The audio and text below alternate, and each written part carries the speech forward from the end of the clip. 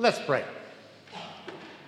Good morning, Lord. We are just grateful to be here on this first Sunday in Easter. We thank you for the gift of your Son. We thank you for your Easter resurrection. We thank you and praise you for the salvation that you have won for us. And we pray now, Lord, as we gather in your name, that you would bless this time together, that you would draw us closer to you and to one another. Amen. This morning, I'd like to continue the theme that Pastor had during Lent. Thy will be done. A year ago Easter, Hobby Lobby published a full-page ad in the newspaper. The headlines read, "Let the author of life write your story." It's a rather intriguing statement. Let the author of life, let God write your story. The statement prompts a question. Who is writing your story? This morning I'd like to explore that question. Who is writing your story? A very popular and growing response is to hold on to the pen. I am writing my story. I look inward. I define my values, what it means to be successful. I define what is right and wrong. I'm the captain of my own ship. The problem with that response is it builds a wall between us and God, and it makes it much more difficult for us to say, "Thy will be done." Another response is to hand the pen to others, to family, to friends, to coworkers, and say, "Help me write my story." It's a good response. We need their wisdom, their perspective, their experience as we make decisions in our lives.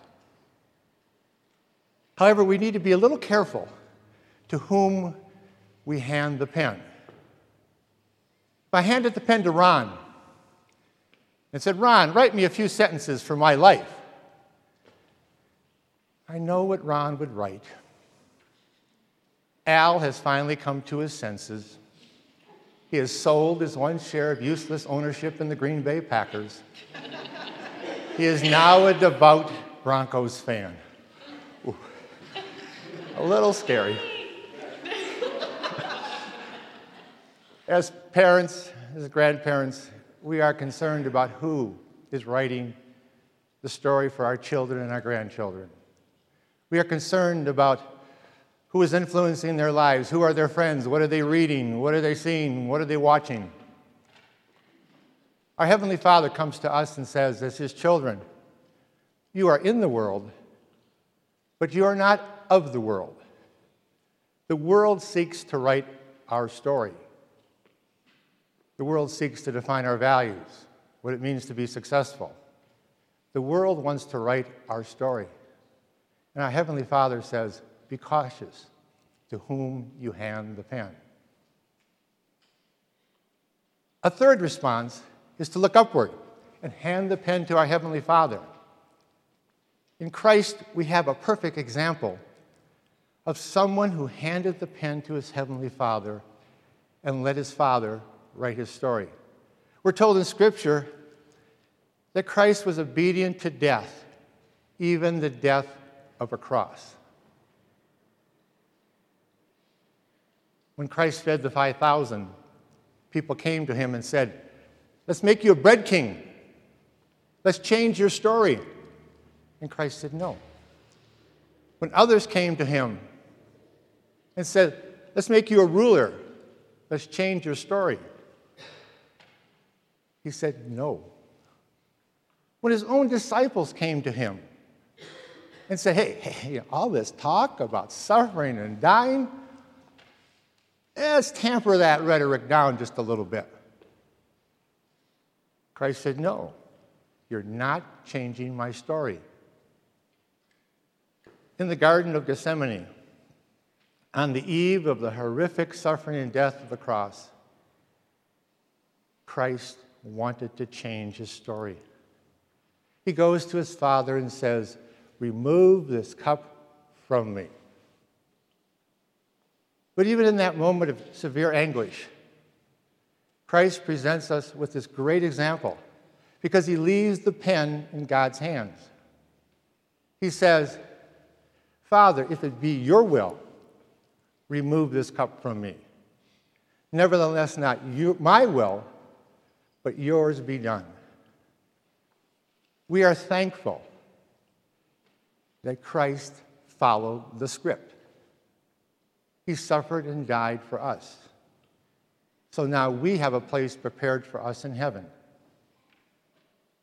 And he says to each of us, let the Father write your story. There's a great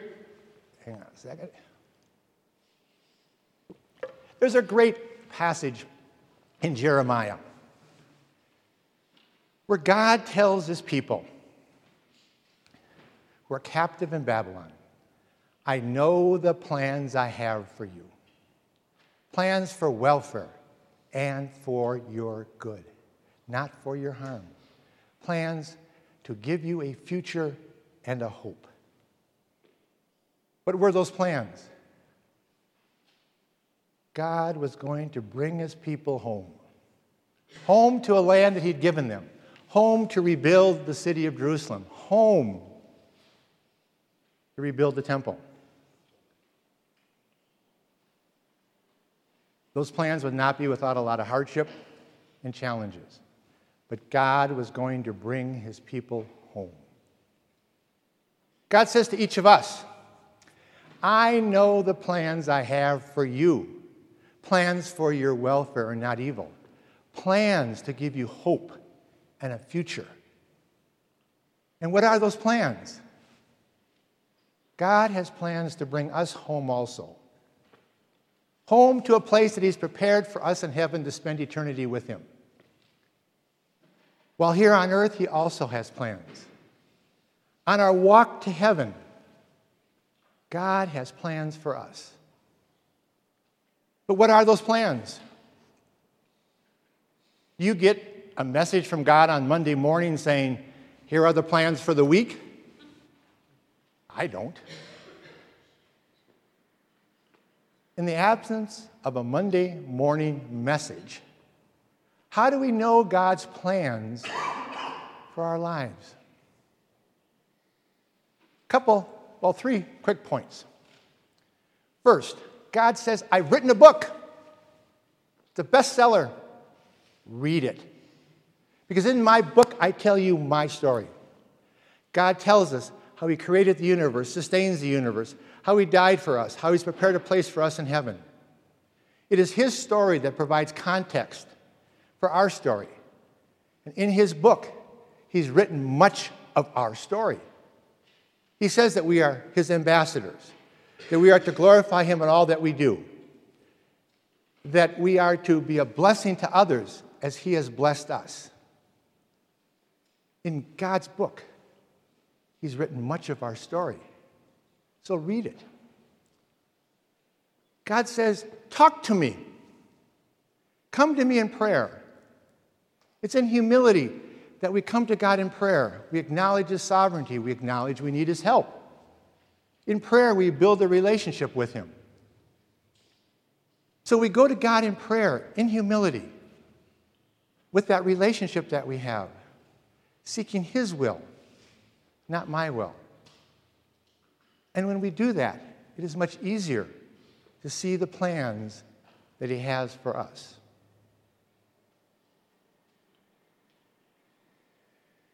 Third point, God says to each of us, "Be still and listen to me." There's this great story in 1 Kings where God's main man, Elijah, the prophet, has fled to the desert. He's fleeing Queen Jezebel, who wants to kill him. And we find Elijah under a tree, and he's telling God he wants to die. He's frustrated with being a prophet. He's had it. God comes to Elijah, ministers to him, takes him on a journey to Mount Horeb. And there we find Elijah in the silence of a cave. There's a huge wind, a huge earthquake. There's a huge fire. But we are told that God is in none of that noise. But rather, God comes to Elijah in the silence of a cave in a low whisper. He comes in a still, small voice. And it is in the silence of that cave that Elijah hears God's plans for him, for his life. God has given us numerous opportunities to be silent. He says, worship and be silent. Pray and be silent. Study my word and be silent. This picture that you see, I think is a good summary of those 3 points. God says, I've written a book. Read it. Come to me in prayer. Talk to me. And be silent so you can hear my whisper. A story.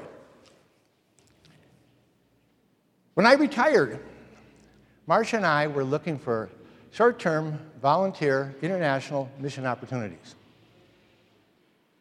Marcia found one. Teaching English in China during the summer. She was very excited about it. Me, not so much. Not at all. I called the organization and said, is there something I can do while Marcia's teaching? No, sir, was the response. All we have are volunteer teaching opportunities. I agreed to go. After all, this was a one-and-done deal, right? Just go. You can survive 5.5 weeks in China, maybe 6. Might even be an adventure. Just go, endure it, get it over with, and then, when we get back, I will find a volunteer international mission opportunity that meets my criteria for how I am going to serve God in retirement. Well, in 2010, I could never have imagined that we would spend 6 of the next 9 summers in China. And now, 9 years later, I cannot imagine our lives without those 6 summers in China. They have truly been a blessing. When God says, I know the plans I have for you, plans for your good, plans to give you a hope and a future, they're true.